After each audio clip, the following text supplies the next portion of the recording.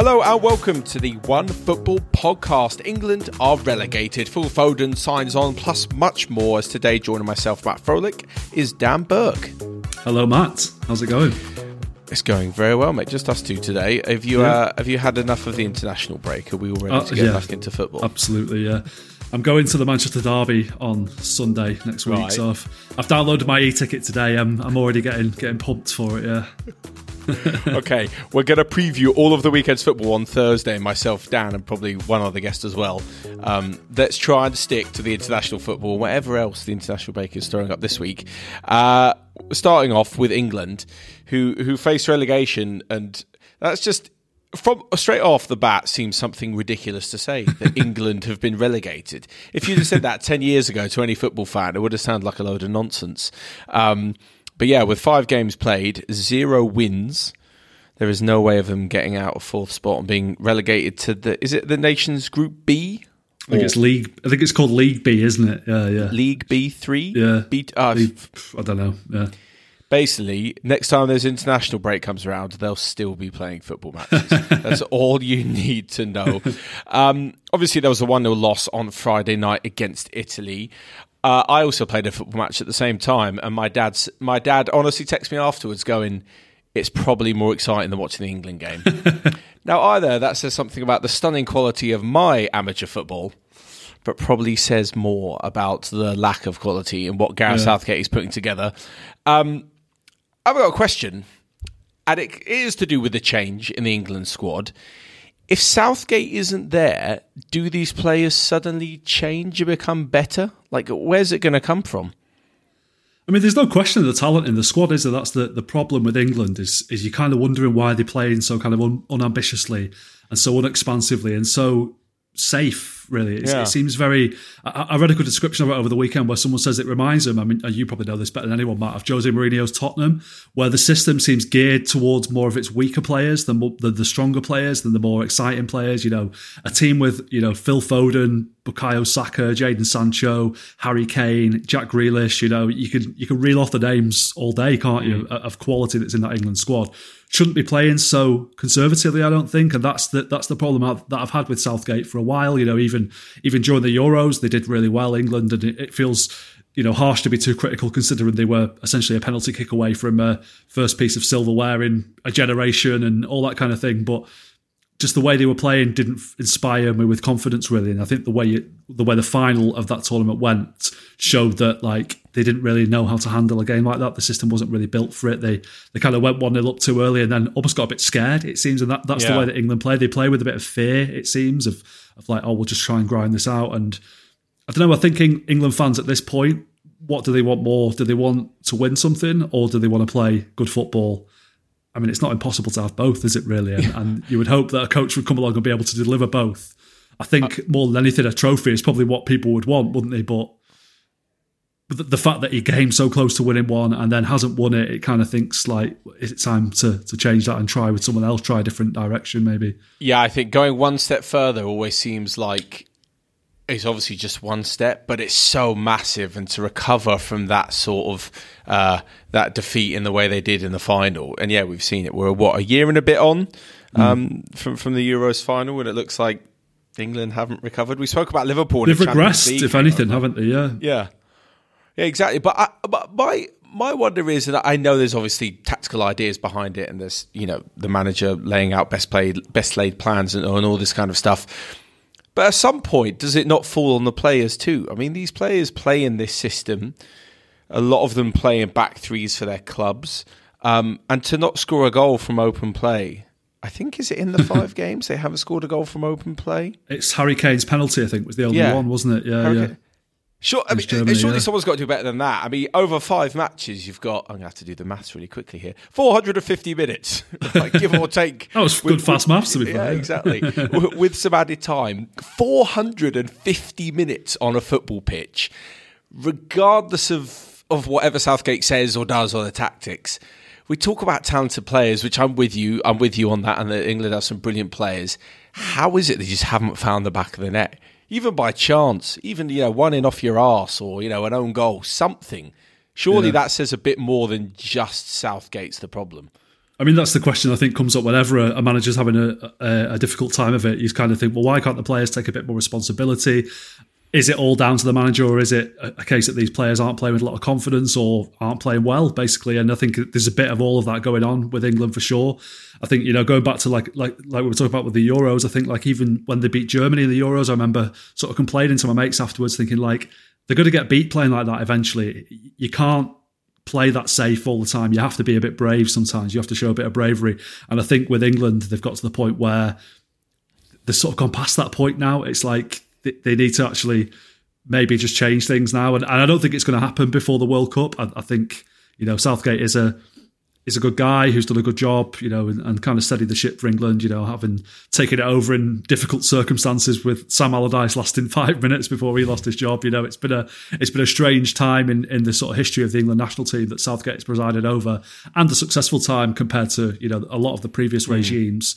But I just feel like, as we say in club football a lot, I think he's kind of taken them as far as he can. I think he's very limited as a coach, very limited in his kind of scope. And I don't know if you're, any of those England players, are you inspired or motivated by the name Gareth Southgate? Does that come into it as well? Does he have enough sort of cachet? As a footballer, he was, his most famous act in a football shirt was missing that penalty for England at the Euros, wasn't it? And, he was a pretty average to above average player. Apart from that, he didn't really win much. Wasn't a superb player. And I don't know if maybe players need a bit of gravitas. But then England have tried that in the past as well. They've had the likes of Fabio Capello there, Sven-Göran Eriksson, better players, Roy Hodgson. Roy Hodgson, yeah. Better squads, you might say, who haven't delivered. So I don't think it's some sort of like national disease that England suffer from, where like they're just doomed to failure all the time. I think they're sort of they're edging a little bit closer, but I think I don't think Southgate is going to get them any closer at this point. Do you think? And I'll go with the World Cup and prove me wrong now. Exactly. Come back to this episode. We'll just laugh at ourselves for an hour. Do you think maybe they play with too good of players on a weekly basis? It sounds ridiculous, and I was actually thinking about this the other day, that there might be a problem of. I mean, I've got this little bit in a question further on. There might be a problem of the players playing at such a high level week in, week out in the Premier League that we don't necessarily see in other leagues because of the unbelievable foreign imports that you have. And the Premier League is the best of the best when it comes to players. If we talk about competitiveness or exciting title races, that's an open discussion. You can have your opinions. But in terms of the best players in the world, the majority of them play in the Premier League. And I just wonder if that is almost, there's too many bystanders, if you get what I mean. Yeah. Like who apart from Harry Kane is the star man, is the carrier, is the talisman in their team on a weekly basis? And even then you can argue he shares that mantle with Heung-min Son. Who in that team is, the best in their squad, is a world beater? We seem so far away from the Lampard, Gerrard, Scholes, Beckham generation that when it comes down to them having to be one of the best and showing up, they're sort of, seems to me like they're looking around for the rest of their quality players that they're playing on a weekly basis to carry them. Or maybe is that a bit too No, obvious? There's something in it. Maybe, yeah. I mean, I think with England as well is that they haven't truly hit the peak as a group yet. I don't think, you look at like Saka, Sancho, Foden, they're still young men, really. They're still 4 or 5 years probably off hitting their peak. And, obviously like someone like Harry Kane is at his peak, if not past it now. And, Declan Rice is one who probably would be a good example of somebody who is the star of the show for their club team and then steps up to the England national team. I think he'll be in that team, in that starting 11 for England for many years to come. Defensively, I think they are a little weak. That is a bit of a weakness for England. But yeah, I get your point. But I mean, you look around Europe and there's a lot of so-called big nations or reliable nations being quite unreliable at the moment. Germany was someone that I pointed out as a potential World Cup winner on the podcast the other day. They're not in good form at the moment. We'll see how they get on against England tonight. That'll be quite an interesting game because I don't think either team's in good form. Italy were lauded after the Euros final for the way that they performed, the football they played, the way that they managed that final and won it. They've not qualified for a World Cup since then. Spain are in a bit of a transition phase. Portugal flatter to deceive with all their good players that they've got. The Netherlands have been in and out of tournaments over the past few years. So I think international football is in a bit of a strange place at the moment, whereby I think the fixture congestion in the league season isn't helping them. I think a lot of players might have gone away with the national teams for this international break and thought, all right, yeah, it's the UEFA Nations League, but of all the competitions that I'm involved at the moment, this is the one I'm going to put the least effort in, or the least kind of like, they're not.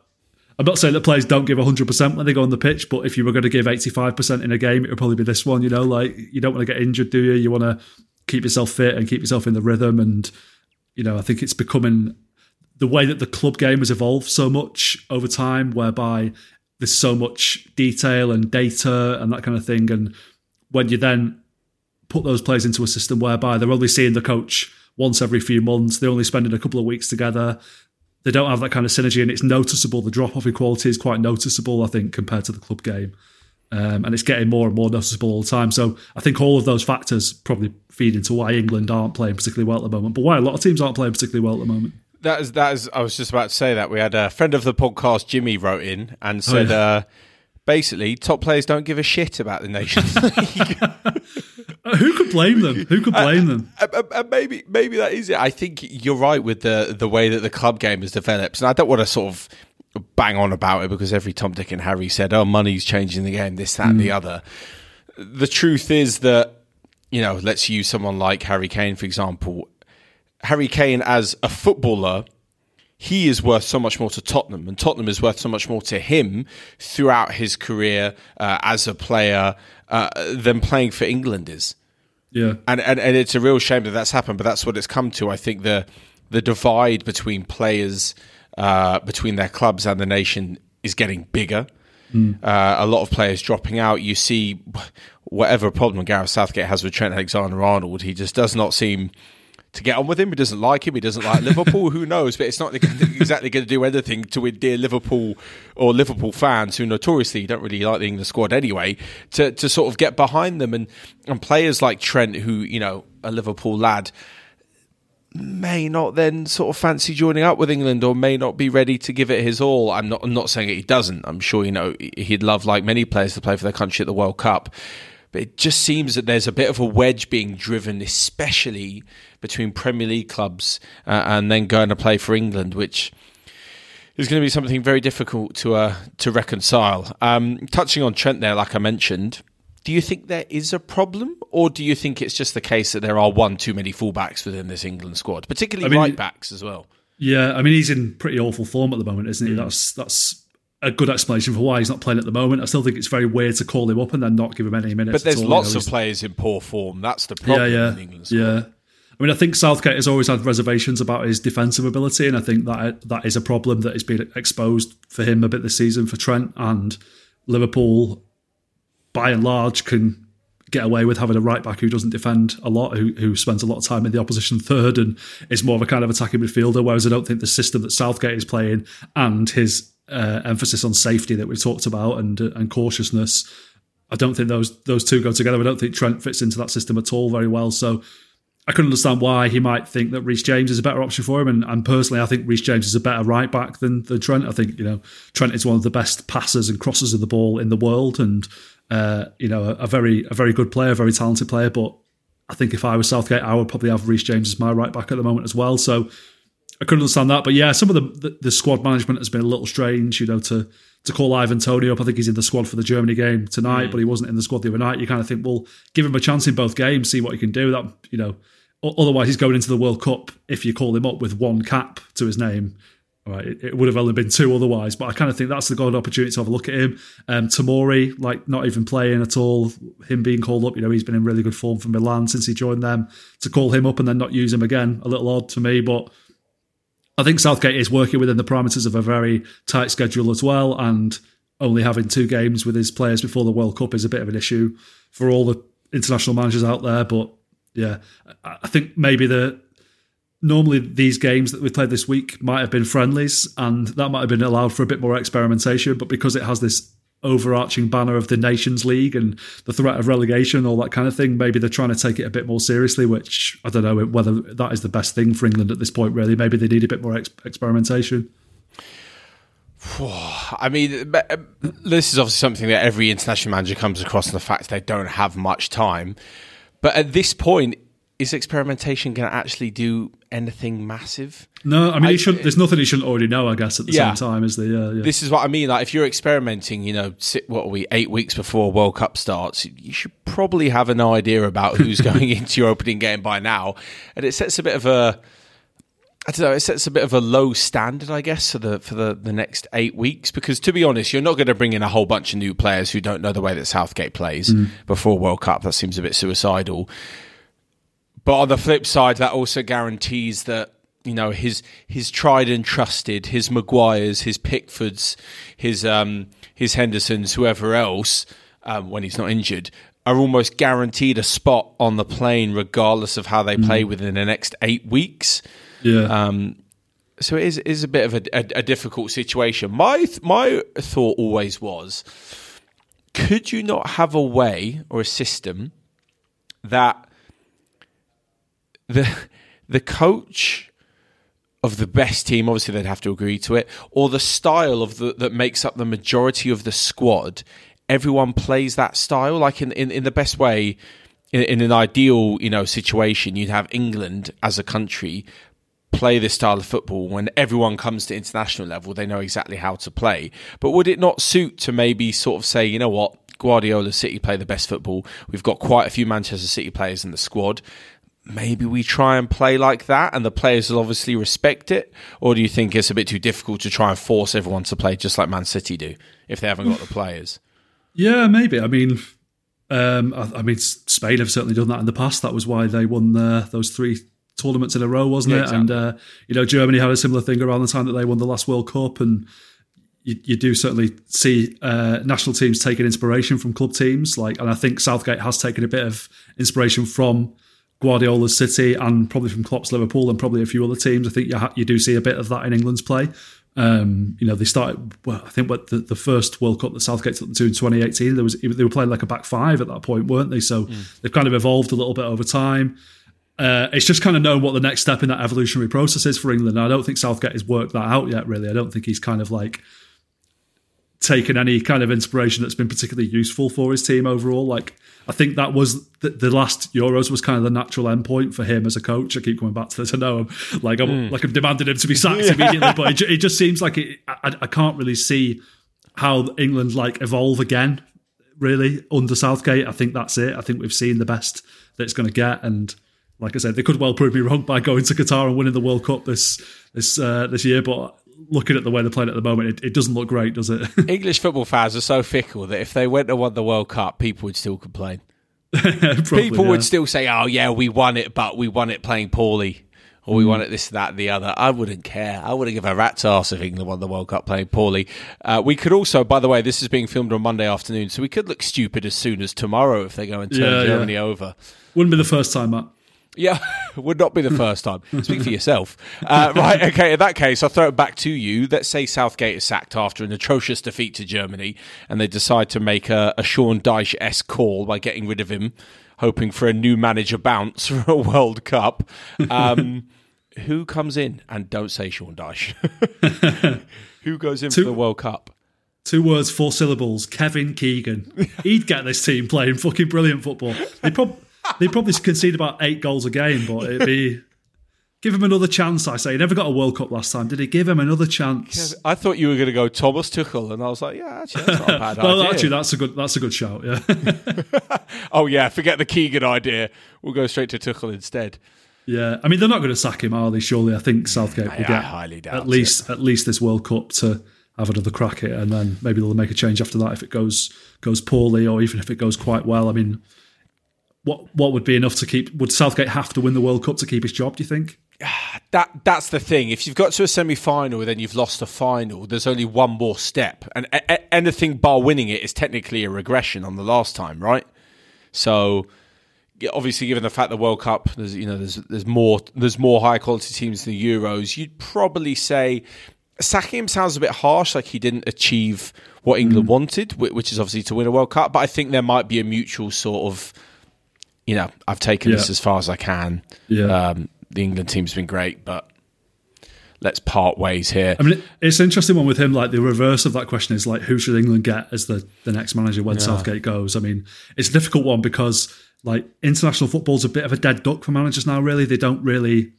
It's not like a big job, is it? Really, like it's kind of the B League managers that are taking those jobs now. You know, you think like Graham Potter had been touted for the England job for a while, having been at Brighton, then England would have been a step up for him. But is England a step up for him now? Is it Chelsea? I would say it's probably a sideways step at best. It feels like it's a sort of what's the word? Sort of like the end of a career, the curtain call. For most managers, I'm going to dominate the club game and win Champions Leagues, this, that, the other. And finally, when I'm old, I'll work, once every couple of months, send out an England team, and then, have a tournament or two, and that's about it. You're right, it doesn't seem like you can work your way up because I think a lot of managers, I'm trying to think off the top of my head now, a lot of managers who go to England inevitably fail, as they have done certainly in our lifetime in the last 20 or 30 years. How do you recover from that afterwards? Yeah. If you're someone like Tuchel or Pochettino now and you're looking to get back in at the top level of the club game, Champions League challenges, whatever, if you fail with England, where are you going to go from there? That's it. That was going to be my next question. Like, when Southgate leaves England, whenever that is, what tier of club is he looking at for his next job? I mean, there's been sort of rumours over time that United might be interested in Manchester United. Like, when Solskjaer was sacked and that kind of thing, like, he's not good enough for that, for what they want, I don't think, really. I don't think he's shown that.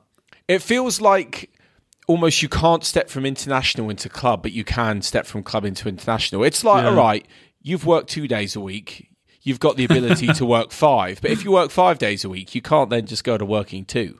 Yeah. You can't take, sorry, the other way around. You can't make the step up. It seems like you haven't quite got the capabilities for this. I mean, if I was at the FA, I would be doing whatever I could to kind of butter Guardiola up. Like, I don't know when he's going to leave City. His contract is up at the end of this season. The rumour is that he's going to sign another one whenever that expires. Like, I think he would definitely like to have a go at international job somewhere. And he likes England. He likes English football now. So, I'll be sending him a basket of fruit every week or something and saying, "Don't forget us, Pep. We'll always have a job for you at the England team." Like, so who knows? That could be an interesting one. But then.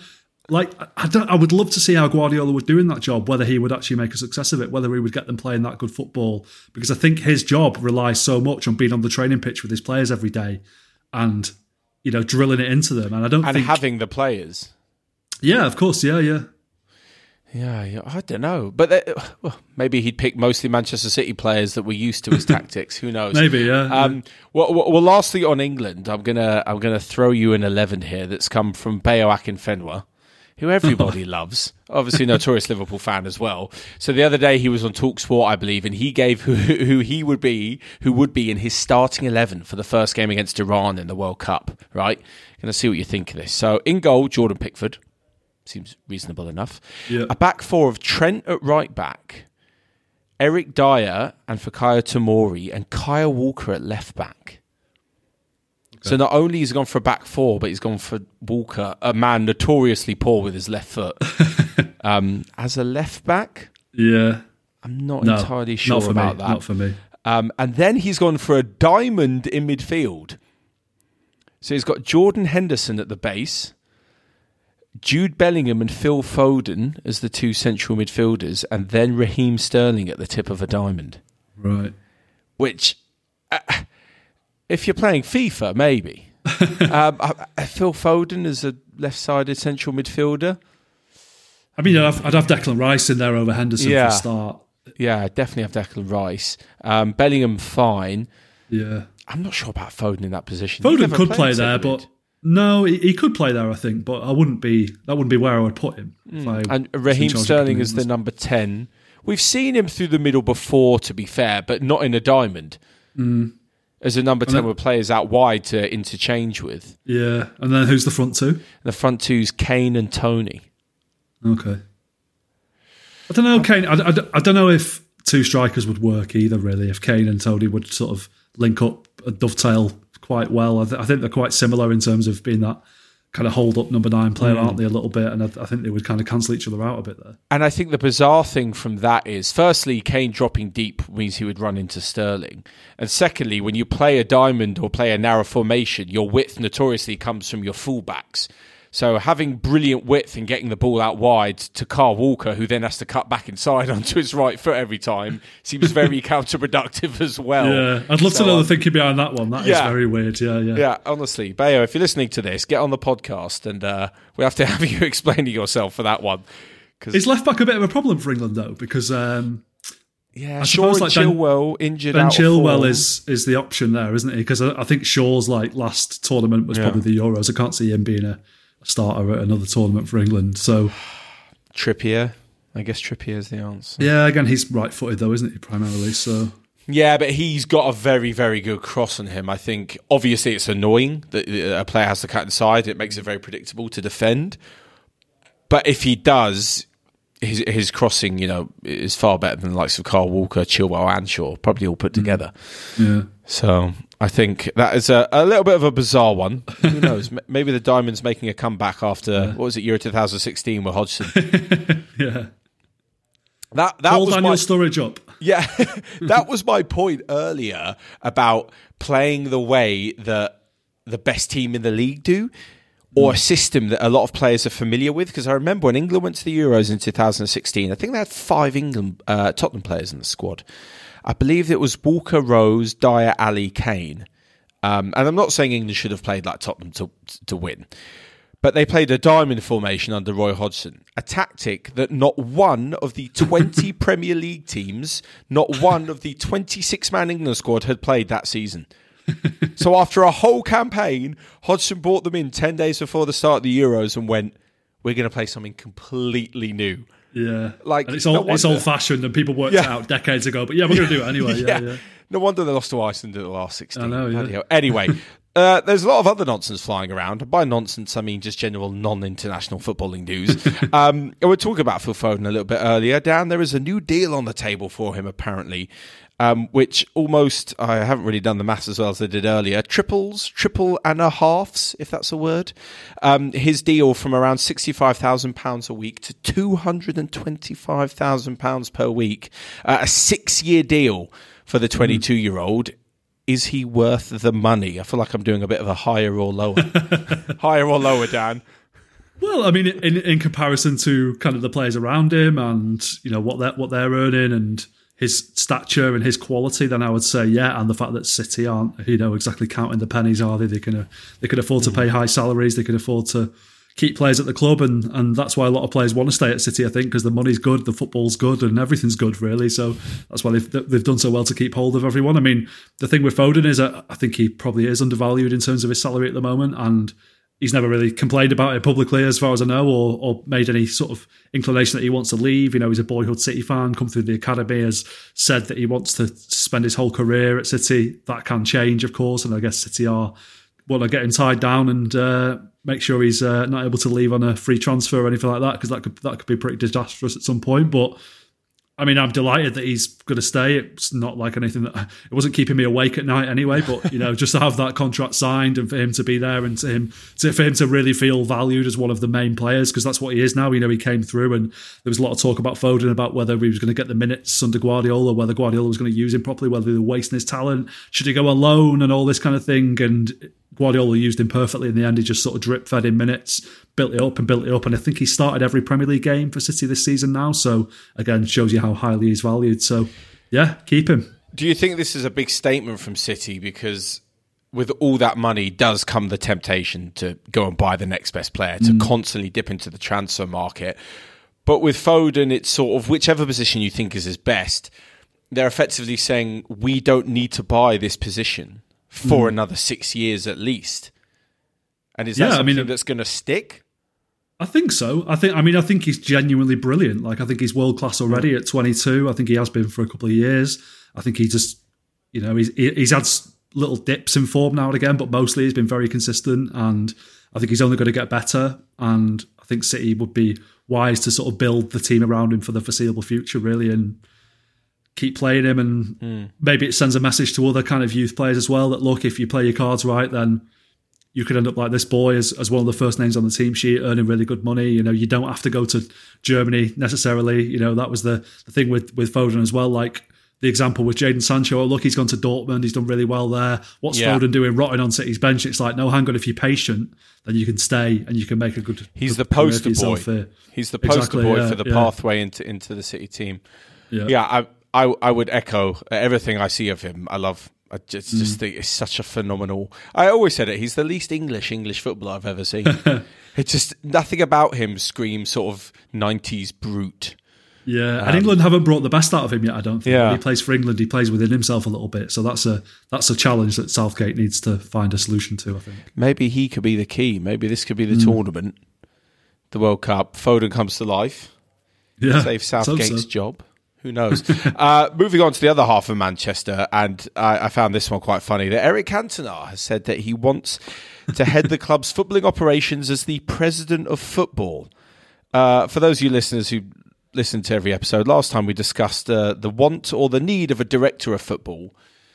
So what the fuck is a president of football? Please explain. You can't just come in and say a role, or maybe you can. I don't know. I think Cantona just wants to be known as the president of something, doesn't he, basically? That's what it's all been building towards, his post-football career. It's all, I want to be the president of France. No, I'll be the president of Man United then. But, yeah. Yeah, I mean, what bizarre. Even if we're talking about like a sort of bog standard director of football role, like what qualifies Cantona for that role? The fact that he was a good player 30 years ago? Yeah, that's also the thing. Like you'd imagine you'd have to have some sort of qualifications that go by when people walk into a room. They go, "Oh my god, it's Cantona. We'll do whatever." He's had no coaching career. He's got no, he's not got his UEFA B license or anything like that.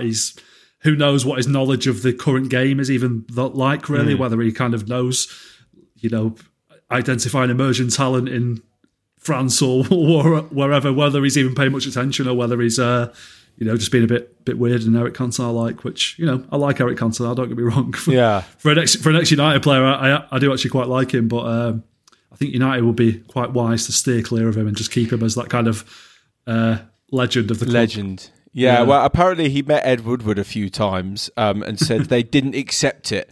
They didn't want me. They didn't want me. And he said he wants the fans to know that he gave United the opportunity to succeed by becoming their president of football when they didn't want it. I mean, to be a fly on the wall in that meeting would have been fantastic, wouldn't it? Let's be honest. But yeah. Just sounds a bit... I can understand their reservations. Yeah, a bit egotistical. He said... apparently he said in this interview that the vital nature he has is of someone who knows about football. What's funny I find about this is that imagine if you went into this interview was like, you need someone who knows about football. You're basically insulting the whole United board by suggesting they don't know. Like he's going into Ed Woodward and going, listen, mate, you haven't got a Scooby. Let me in.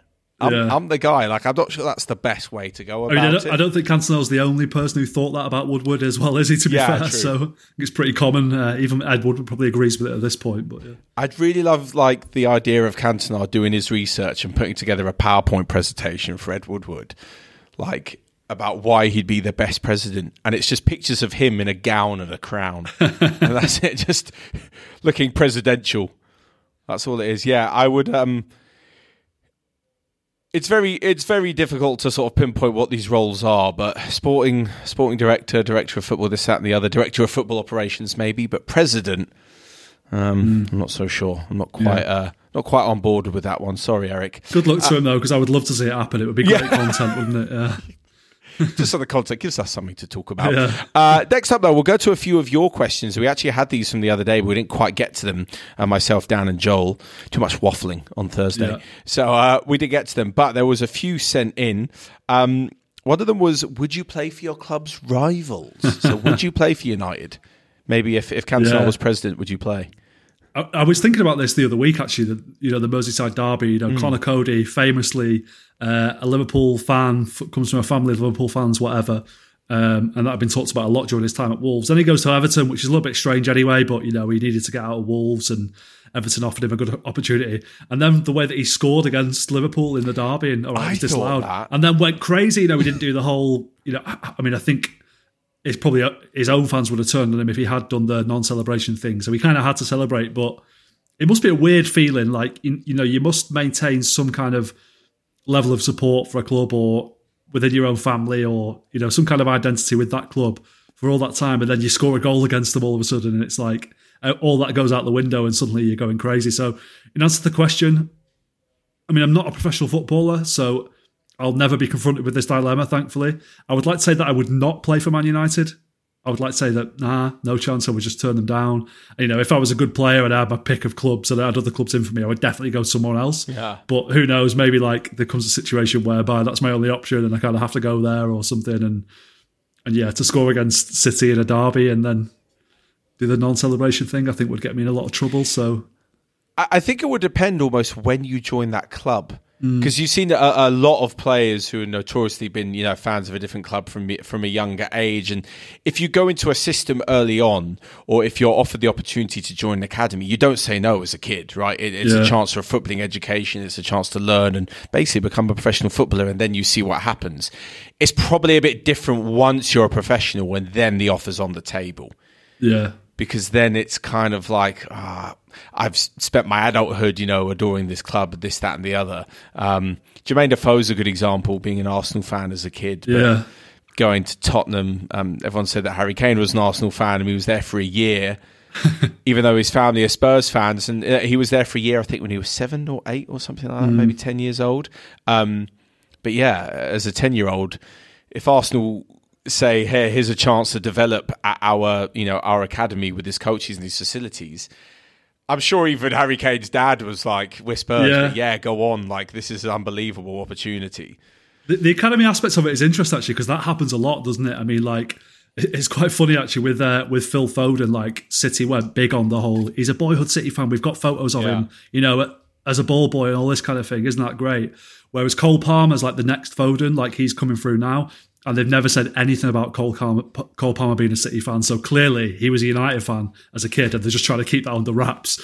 But for a young City, United, whatever fan to go and play for the rivals academy, that's almost more impressive than like making that choice as an adult, as a professional. Like, because they've sort of swallowed the pride and gone, well, go on then, that's a good opportunity for me to play football, to be a professional footballer. I'll go and play for City. That's almost more impressive to me. But like, as a kid, like you would understand if a kid was like, no chance am I going to play for them. So yeah, I think what would kill me the most if that was ever a thing would be like you said with Connor Cody, facing my family after celebrating. Like, I just, if I was playing for Arsenal and scored in a North London derby and celebrated, I don't think I could handle the look on my dad's face.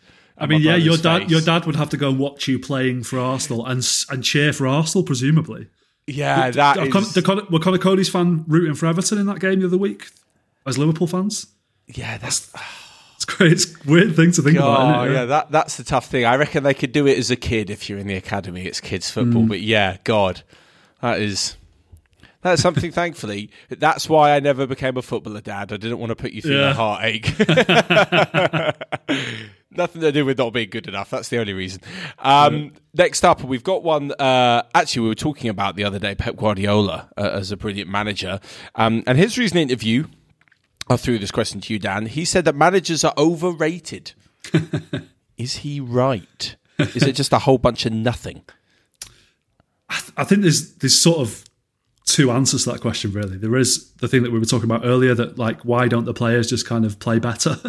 And as much tactical instruction as a manager can give you, if you know that it's not right and you know that there's a better way, then surely your own instincts kick in at some point and you can, win games in spite of your manager almost. And that must happen a lot. And I think the flip side of that is that managers probably often take credit for things that they didn't really do. A great deal. Guardiola is the obvious example again, where people always talk about, it's all well and good in winning trophies with City or Bayern Munich or Barcelona. Go to West Brom and prove yourself with lesser players and see what you can do. And it's like, as daft as that sounds, there is an element of truth to it. I think, like, obviously he is working within the upper echelons of the game, basically, and that is where he excels, and that is why if you're a top club with a lot of money, you hire him to get results, because there are managers who have, City have hired who haven't got results with all those resources and good players and that kind of thing. So yeah, I think with him, that it would be interesting to see what he did with a sort of lesser group of players at some point in his career. Whether it will actually happen, I don't know, but I can't remember where I'm going with this now, basically. But yeah, I think managers are a bit overrated in terms of like the kind of godlike status that they are given sometimes. But Guardiola at West Brom sounds like some sort of football manager YouTuber's next challenge. Yeah, it'd be fantastic, wouldn't it? Yeah. Just what would I know what would happen is he would get them playing really good football and get them performing above the weight. He wouldn't win the Champions League with West Brom unless they got some big cash injection. Like we're not expecting that from him, but he would make those players better. He would make that club better, and that's what he does. Whatever level he's at, he's made City better as a team, as a club, in the time that he's been there. Even though he's had all those resources that other managers might not have been able to do, that's what separates the elite. It's kind of fine margins, but still. But I think. Yeah, sometimes we undervalue the role of the players and overvalue the role of the managers and all this. I would say, yeah, because the players can, for whatever reason, turn it on or turn it off in games that you would think they should do or they shouldn't do. Obviously, a giant killing is the perfect example of that. I mean, if everything was supposed to go to plan, then there would never be an upset. So obviously, players can have good days and bad days. I think with the manager, though, there has to be a case of the proof is in the pudding. Right, is in the results, is that if it was all that easy and if they weren't that relevant, you just assemble a squad of the best players and they'd win everything. Yeah. But that never happens. PSG and Man City are a perfect example of that. You can assemble all the best players, but they haven't won the Champions League just yet. So the manager has to have something more than just a passing fancy. But also, you could say that City haven't won the Champions League because Kyle Walker didn't track his man in the final against Chelsea. We went 1-0 down and then they just lost their minds and didn't play well after that. Last season, Cancelo doesn't stop the cross against Real Madrid and they equalise and then it all goes to shit. So those are the things that are happening on the pitch that are outside of a manager's control that he still gets blamed for a lot of the time. So it works both ways, doesn't it? But yeah, true. Yeah, there's that. And also, can you imagine if a manager actually did sort of go down to West Brom? Because to be fair, on the flip side, by the way, sorry for picking on West Brom. You can add that to the list of places that Dan is no longer allowed to go to, along with Wales. Didn't want to anyway. It does technically make sense that Guardiola does the best or wins the titles while he's at the top, because it's the same with players, because West Brom players aren't going to win the Champions League unless they're at the top. So it's the same things with managers. By saying, Guardiola would do shit with West Brom, it's like, lots of players would do shit with West Brom as well because they're not very good. And if they did good, they'd be at Manchester City. So they seem to sort of mirror the careers of players. And I don't think the likes of Guardiola or Tuchel, whoever else, would be at the top if it was just a game of fortune. But I did think that a lot as a kid. I was always like, the small instances in a game, like, I don't know, a player hits the post instead of scores in the last minute. And all of a sudden, it's, manager sacked instead of getting a point and keeping his job. This is why it's going to be really interesting to see how Potter does at Chelsea, actually. It's kind of the reverse of all that, because there you're seeing what is on paper a kind of B, C level manager, essentially, who has performed above expectations at a B, C level club, and has now made that step up to an A-level club, and where a lot is going to be expected of him, and where it's going to be just see if he can transfer that kind of form, tactics, style, whatever you want to call it, over to this new club and see how he succeeds. If he fails, then it'll be like, well, he was never good enough for Chelsea in the first place. What were they thinking? If he succeeds, then it could be a bit of a game changer, really, that more clubs might start taking a punt on managers a bit lower down in the food chain. True.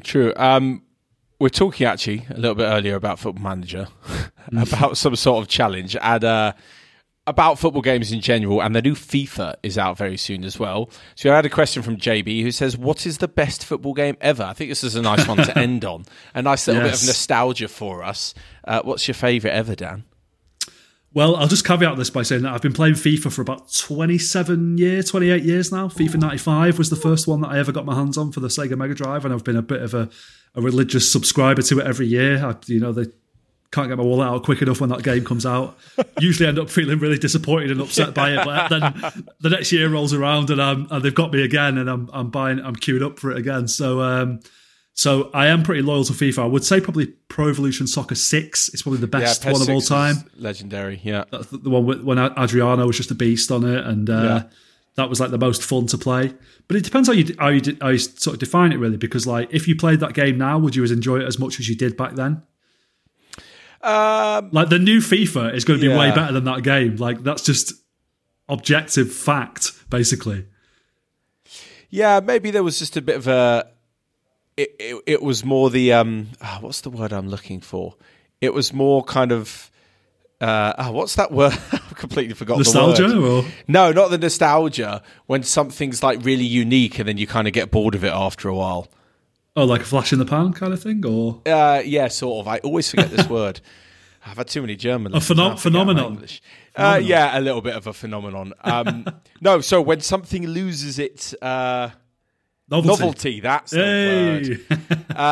Yeah, that was a good game, that. I enjoyed that. That's every week now, as Matt remembers English words. There was quite a novelty of it, that a new football game, and there was big steps to be made at the beginning. Sort of the difference between FIFA 95 to FIFA 2005 was huge, whereas the difference from FIFA 13 to FIFA 2023 is big, but not as different, and there's more games on the market to enjoy. But yeah, maybe we're just getting old and we're not that impressed anymore. Maybe you're. I still am impressed by it. It's just like when I play FIFA, I want it to be like perfect realism, and when it's not, it kind of like shatters that illusion for me. And I'm not like young and naive enough to like maintain that illusion. I get frustrated when I play it, and it's like that would never happen in a real game. Like that's. And I like playing FIFA like online against people. Like that's the best way to play it.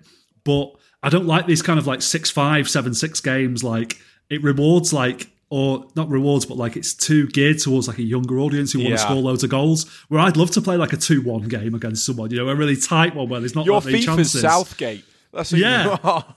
Or just it just feels. I just want it to feel realistic. Really, that's the thing, and it's never going to because it's a computer game. But I've never really, after 27 years of playing this game, never really like reconciled with that, I don't think. Yeah.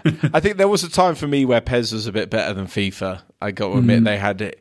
The gameplay seemed a bit more realistic. But I think running alongside it, Football Manager has always had a bit of a special place in my heart. I haven't played for quite some time, a few years, but yeah, it's always been a favourite. I nearly failed my university degree because of Football Manager, so it's like bad for me. I'm like a recovering addict to Football Manager. So when was the last time you played? I played like 2015 was the last one, and it was too much. There was too much detail for me. I know you can play a sort of lighter version of it, can't you? But I want to play like all or nothing really, and there was too much like. You had to have so many homegrown players in your squad and all this. I was like, fuck this, I haven't got time for this. I think I went 2019, I think. And that was the first one I had in about 7 years. And I remember thinking like a gap of 7 years without playing the game. I was like, wow, there's a lot of new features. Like this, it was mind blowing. Yeah, there is like the light version you can play on mobile, which is a bit easier, but it's not what I'm in it for though. I kind of like, I want to be properly immersed in it, but I don't really have that much time to immerse myself in it. So I did see to round up. I saw a great thing on Twitter from Johnny Sharples. I don't know if you saw this, and it was amazing. He'd played 9.5 years of a save on Football Manager. 9.5 years, 5,900 real playing matches. time. Yeah. Fucking hell. 9.5 years, 5,903 matches, 3 laptops, he said, 3 houses, a USB stick, and a century of seasons. So he played 100 years into what I assume is Football Manager 2014 or 13, maybe. And you can look it up online, and he has every single winner of the top 6 leagues, Champions Leagues, Europa League, World Cup, and European Championship. And you'll be disappointed to know that in the Premier League, the first team not in the top 6 currently to win it was Huddersfield in 2078. Wow. Which I found was amazing. And then West Brom went on a sort of rampage of the Premier League. Elsewhere, 100 years from now, Celtic won about, I think it's 95 of the available 100 titles in Scotland. And elsewhere, that sounds about right, doesn't it? Yeah. Elsewhere, there weren't too many shocks apart from the likes of Serbia and Turkey winning the World Cup. Wow. So, which basically shows you, football fans, that for the next 100 years, football is doomed because it's going to be the same teams winning all the time. And I'm interested to note that they don't have death programmed into the game on Football Manager. Your manager's just immortal, presumably. Yeah. Your manager could live up to 200 years, whatever. Yeah. I mean, that sounds like a horrible waste of time, doesn't it? 9 years. That man has spent 9 years of his life playing the same game. But then we've all wasted loads of time on all kinds of things, haven't we? Going to the toilet or sleeping or whatever. So is it a waste of time? I don't think it is a waste of time. Is sleeping or going to the toilet a waste of time? Well, maybe. Coming from the man who's bought 27 copies of FIFA. And counting. And counting. Amazing. Well, I think that's the perfect time to call it there. Amazing. Thank you so much for joining me, as always, Dan, and thank you so much to everyone else listening. Both of us will be back on Thursday previewing, by the way, an astonishingly good weekend of football, especially in the Premier League. Spurs, Arsenal and the Manchester Derby in one weekend. So what a welcome back to football that is. Of course, in the meantime, you could tweet us at Matt_Frohlich, at FootballDan, or at OneFootball. You can also drop us an email with any questions, suggestions, or feedback you may have. The address is podcast@onefootball.com. That's all for us for this Monday. We'll catch you on Thursday.